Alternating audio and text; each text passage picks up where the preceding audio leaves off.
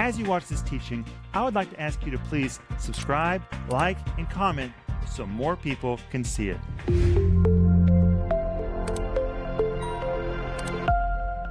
Welcome to Home Group. My name is Rick Renner, and this is Monday. And tonight, we're going to begin a brand new subject in our home group, and the we is me, Denise Renner, and Maxime Myasnikov. Hey, guys. Hi, Rick, and Hello. home group, welcome. We're so excited about being with you tonight. You know, I know we say that every time, but every time it is absolutely the truth that we are so grateful and honored that you would take this time, your precious time, to be with us. We love you. Maxime. Good evening, friends. I'm absolutely excited to be here, and it's a great honor for me, of course. Well, when we all showed up on the couch tonight, we looked at each other and said, think we ought to dress in black tonight? Look at us, all of us dressed in black. I know. And we don't even ask each other. We just showed up and here we were. But tonight we're going to have a good time. We're going to talk about pastoral ministry. We need to know what the Bible says about pastors. We all have a pastor. Even I have a pastor. And we need to know what the Bible says about pastors. I think it's important to understand what pastors go through. You know, people see the pastor on the platform. He looks so nice. And people often don't think what goes on in his life. What does he deal with?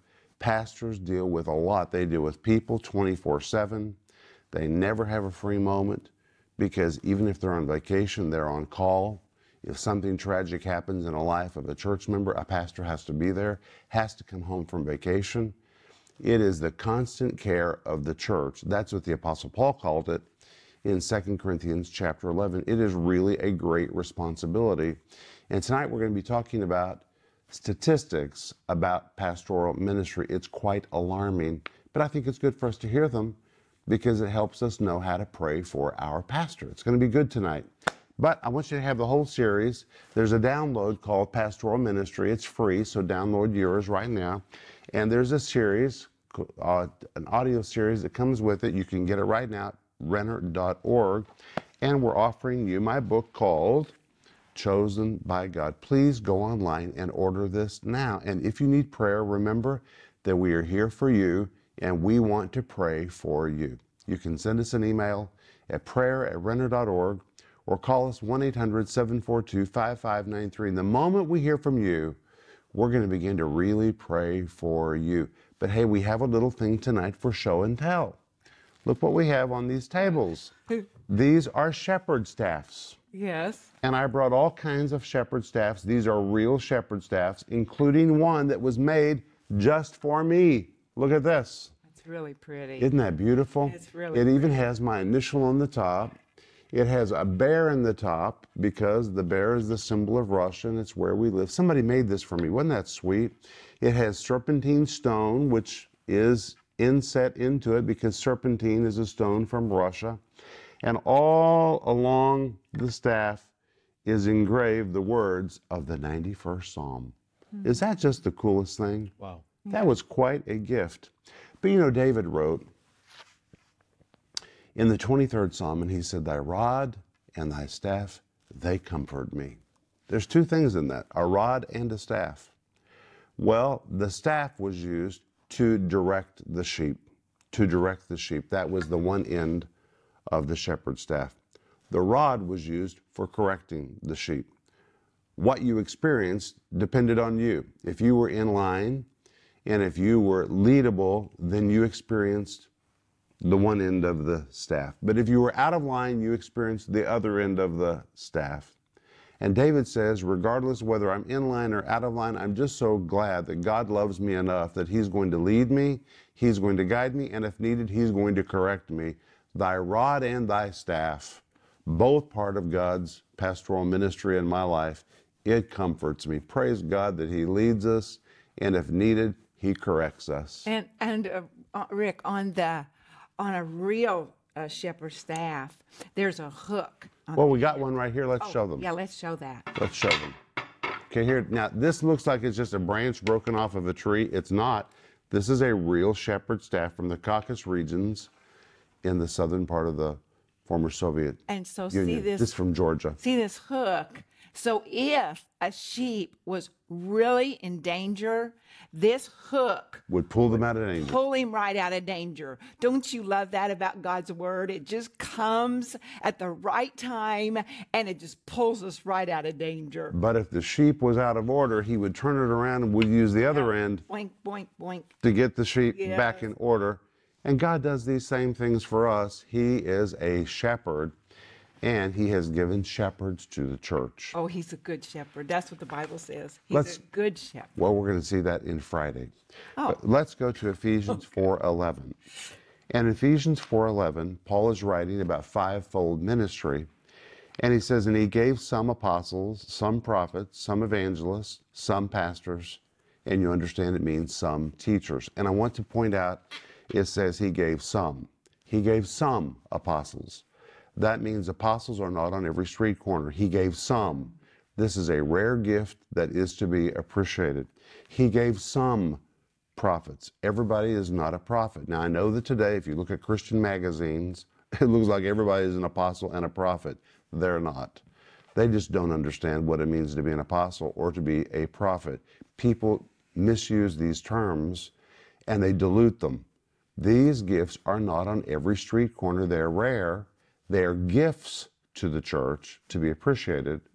And Paul said he gave some apostles, some prophets, some evangelists, some pastors, and you understand some teachers.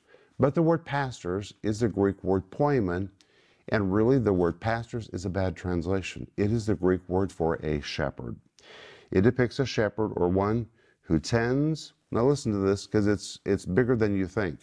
One who tends, rules, governs, feeds, guards, guides, and protects a flock. Now that is a big job assignment. Let's listen to that again. One who tends, rules, governs, feeds, guards, guides, and protects a flock. All of that is involved in what we call pastoring, but in fact it is a Greek word poimen, which really is the word for shepherds. And if you're going to translate this verse correctly, it would say, and he gave some apostles, and some prophets, some evangelists, and some shepherds, and some teachers.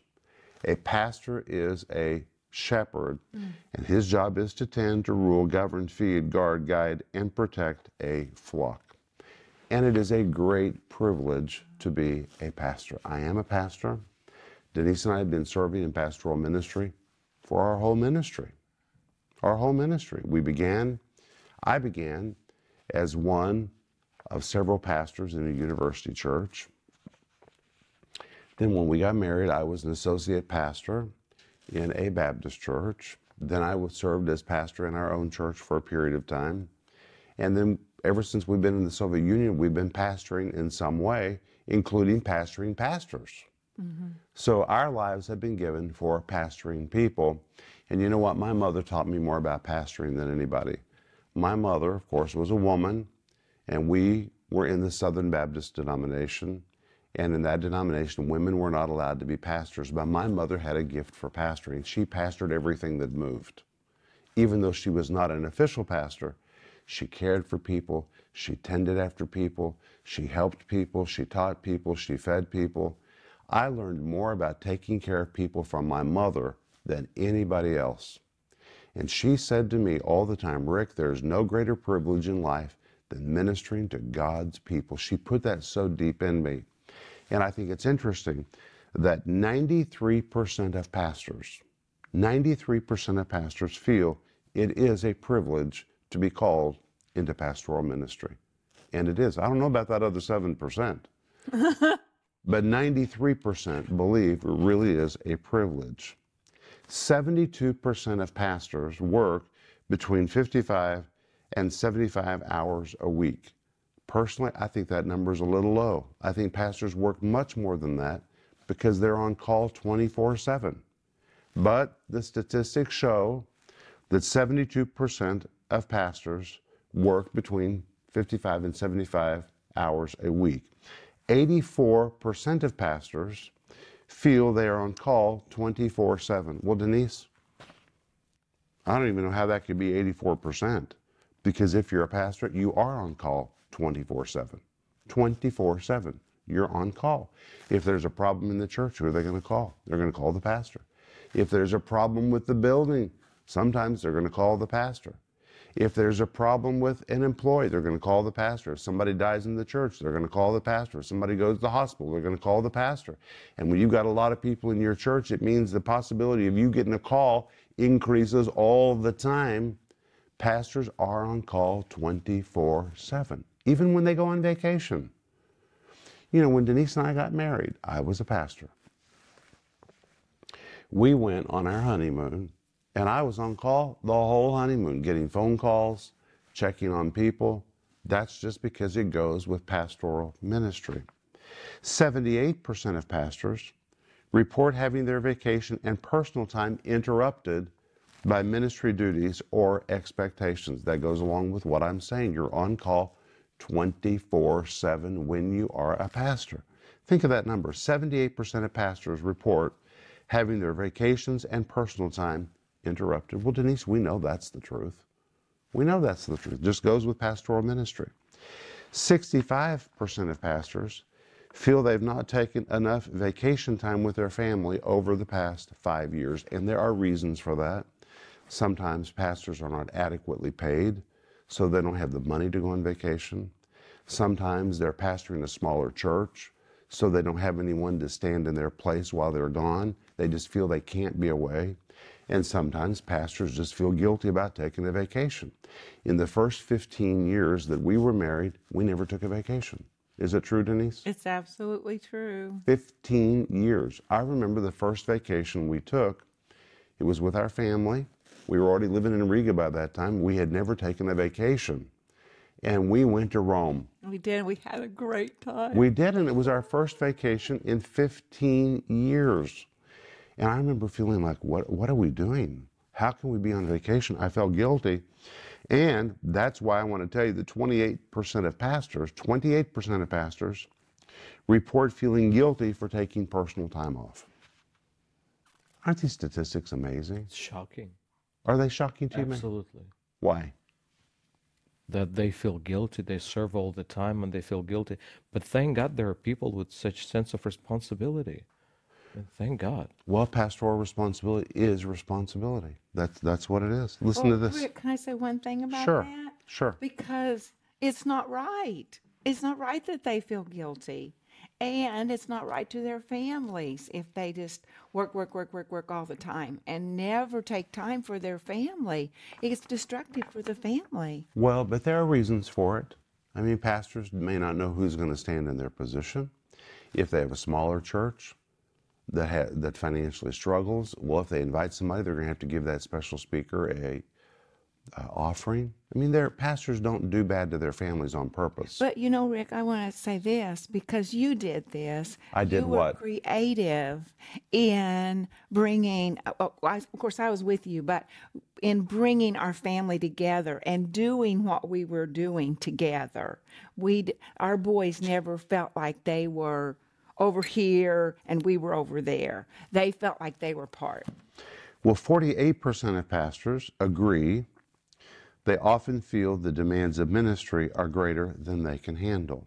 48%. That tells me that they're not pastoring correctly. They need to have a team. They need to have people serving alongside of them. And they need to be growing personally as individuals. If you don't grow as an individual, pastoral ministry will eat you up. But 48% of pastors feel the demands of ministry are greater than they can handle. 35% report the demands of the church deny them spending personal time with their family. Well, we went through that when we were younger, and we had to construct evenings that were just for our family. We set it aside, just like we would consecrate time for studying the Bible or consecrate time for visitation. We consecrated time for family. And we had a number of years when I wouldn't allow anyone to call our house for 2 hours every evening. 2 hours every evening was consecrated for our family. But we had to build that into our life because if we didn't, the phone would have rang off the wall. But you know what? When we said this is important, we need this family time, people honored that and they were very respectful of it. All right, 66% of pastors report that church members expect the minister and family to live at a higher standard morally than themselves. Well, welcome to the ministry. You're supposed to be an example. That's just the way it is. 75% of pastors report a significant stress-related crisis at least once in their ministry. Once in their ministry? We've had more than one. We've had stress-related events happen over and over and over and over and over with staff members and financial problems. I mean, the list is so long.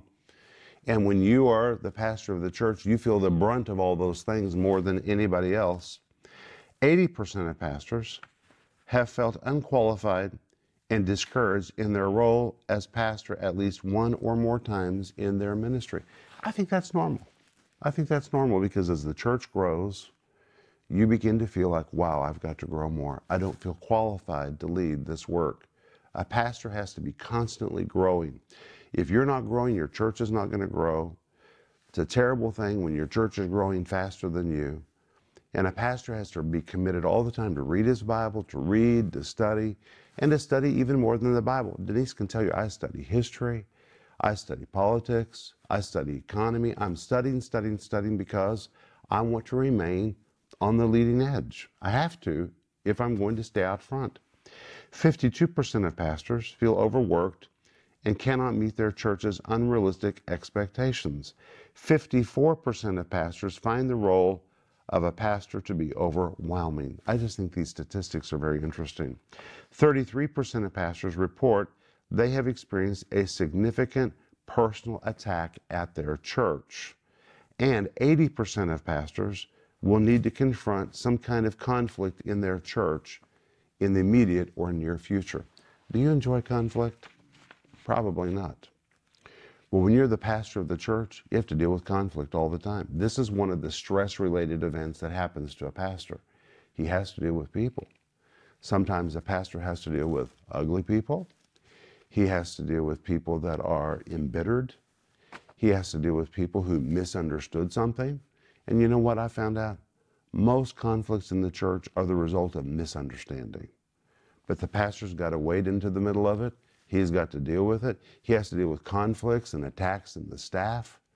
It is amazing. And then what is just amazing to me is when the pastor's given his life and then some crazy rumor begins to be circulated or something shows up in social media, here he is giving his all and some stupid statement is made that has no resemblance to the truth. It's very stressful. It's very stressful. And a pastor has to have strong relationships to undergird him. He needs to have a good relationship with his spouse, a good relationship with his family, good relationship with the top members of his team. He needs to have that because he's going to deal with stress. He's probably going to deal with attack because it's just what the devil does. 53% of pastors are concerned about their family's financial security. 53%. So while they're ministering to others, they're worried about how they're going to pay their bills. 53%. That is enormous. It is very hard to minister to others when you're strapped financially and you don't know how you're going to pay your bills, and secretly you're wondering, how are we going to help people? I remember when I was a boy in our denominational church, we had business meetings on Wednesday nights, about once a quarter. And I can remember one business meeting very clearly when the deacons were all debating whether the pastor deserved a pay increase. Isn't that awful? To think that's being discussed in front of the whole church. We were all there because it was a business meeting. And I remember as a boy, one deacon saying, of course he doesn't deserve a pay increase. Why should we give a pay increase to anybody who can spend $20 on a leather belt? That belt he is wearing costs $20. If somebody can afford a belt that costs $20, they don't need a pay increase. And I can remember looking at the face of my pastor, his entire countenance fell. Do you know the pay increase he wanted? He wanted a gasoline expense account to help him to go minister to people. And he wanted a library expense account so he could get some books to study. That's for the church. That's so he can feed the church. Here he was trying to serve the people, and they were ridiculing him for having a $20 belt. I remember that so clearly. And 53% of pastors are concerned about their families' financial security. Listen to this. 40% of pastors reported serious conflict with a member of their church at least once in the last year. Well, we've already covered that, stress-related events. 35% of pastors battle depression or fear of inadequacy. 35% of pastors deal with fear. Whew. Listen to this, or depression. 26% of pastors report being over-fatigued. 28% of pastors report they are spiritually undernourished. 70% of pastors report they have a lower self-image now than when they started in the ministry. Now, when I see all of that, I see mistakes. I see mistakes. For example, if you're dealing with depression, my guess is you may not be eating right. You may not be exercising. We'll get to that in just a moment. You're probably working too much. If you're over-fatigued, you're doing something wrong. You have to bring balance into your life. You have to create structure to be successful in the pastoral ministry. And if your self-image is low, then you need somebody speaking into your life to encourage you. Wow. But that leads us to the next point. 70% of pastors do not have someone they consider to be a close friend. Well, of course. Who are they going to talk to in their church? Pastors don't feel they can talk to somebody in their church.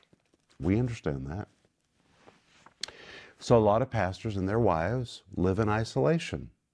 They deal with things privately. They don't tell anybody else. And you know what? You need somebody else to be speaking into your life. Well, Denise and I really had to deal with this because we didn't feel we could develop real close friendships with the members of our church. We really didn't have any pastors we could speak to because all of our friends lived on another continent. And so we had to structure our lives in a way to have input into our lives. And we had to be very deliberate about making friends. It was easier for me than for Denise. I really suffered in this area because I really got isolated, and it's a really lonely place to be. And to think that you can't talk to anybody. And people look at you like if you're in the ministry, you're a pastor, you're a pastor's wife, like your life is perfect, you have no problems. That is not right. That is not right at all. And problems come, and maybe you get to talk to somebody, but maybe that pastor's wife, she's not talking to anybody. Or that pastor, he's not talking to anybody. And for me, you just keep what I did. I just kept all these problems inside of me, and it gets awfully dark in there. And it's a place where the enemy can come and he can lie and he can embellish things, and you start to feel like you're in a huge trap. And that is not God's will. And I just want to encourage you, if you are a leader, or maybe you're just listening and you're in isolation for whatever reason, reach out to somebody that you trust. And it may need to be somebody outside your church. Yeah. That's what we had to do. Because it's not God's will But for you to live inside of that trap. 33% of pastors do feel that they are isolated. 33%. That is an enormous number. 27% of pastors feel so isolated that they report not having anyone to turn to for help in a crisis situation. I praise God that's not true of you and me. We have people who speak into our lives, but we're very deliberate about staying in touch with them. We're determined we're going to have people in our lives that can help us, and it's reciprocal. We help them, they help us. It's a great relationship. 57% of pastors feel unfulfilled, discouraged, stressed, and fatigued. It's amazing. They feel fulfilled on one hand, but on the other hand, they're distressed, they're discouraged, they're fatigued, and 50+%, now listen to this, 50+% of pastors are unhealthy, overweight, and do not exercise. Well, if you would just eat right, if you would lose weight and exercise, life would already feel better. I can personally testify to that. You need to exercise. I exercise every day. I did it this morning. I did push-ups this morning. The first thing I did, I do it every single day. I don't depend on my feelings to do it. I just do it. Just like I brush my teeth, I do my push-ups. It makes me stand up straighter. It helps me feel better. I eat right. I have my family encourage me to eat right. You'll feel better generally if you'll just take care of your body, which is, by the way, the temple of the Holy Spirit.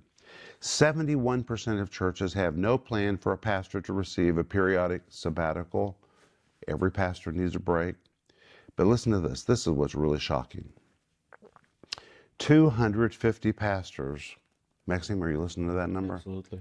250 pastors leave the ministry every month and never return. 250. Whew. Only one out of every 10 pastors will actually retire as a pastor. They don't make it to the end. That means 9 out of every 10 fall out of the race. That is just alarming. That's alarming. But in Ephesians 4, verse 11, the Bible tells us Christ gave some to be apostles, some to be prophets, some to be evangelists, some to be pastors, shepherds, and teachers. It doesn't matter whether you're an apostle, prophet, evangelist, pastor, or teacher. You have to take care of yourself if you're going to stay in the race. It's a big job that God gave to pastors. Let me read to you again. This word pastor pictures one who tends, rules, governs, feeds, guards, guides, and protects a flock. For you to do that day after day, week after week, month after month, year after year, you have to take care of yourself. Now, the purpose of tonight's home group is not to say, oh, woe be to all the pastors, it's so bad. No. I'm not even trying to arouse pity. I just think we need to realize pastors face things that maybe most people don't think about. They see him standing there with the Bible, and surely he's got the happy life that we all want, and maybe he does.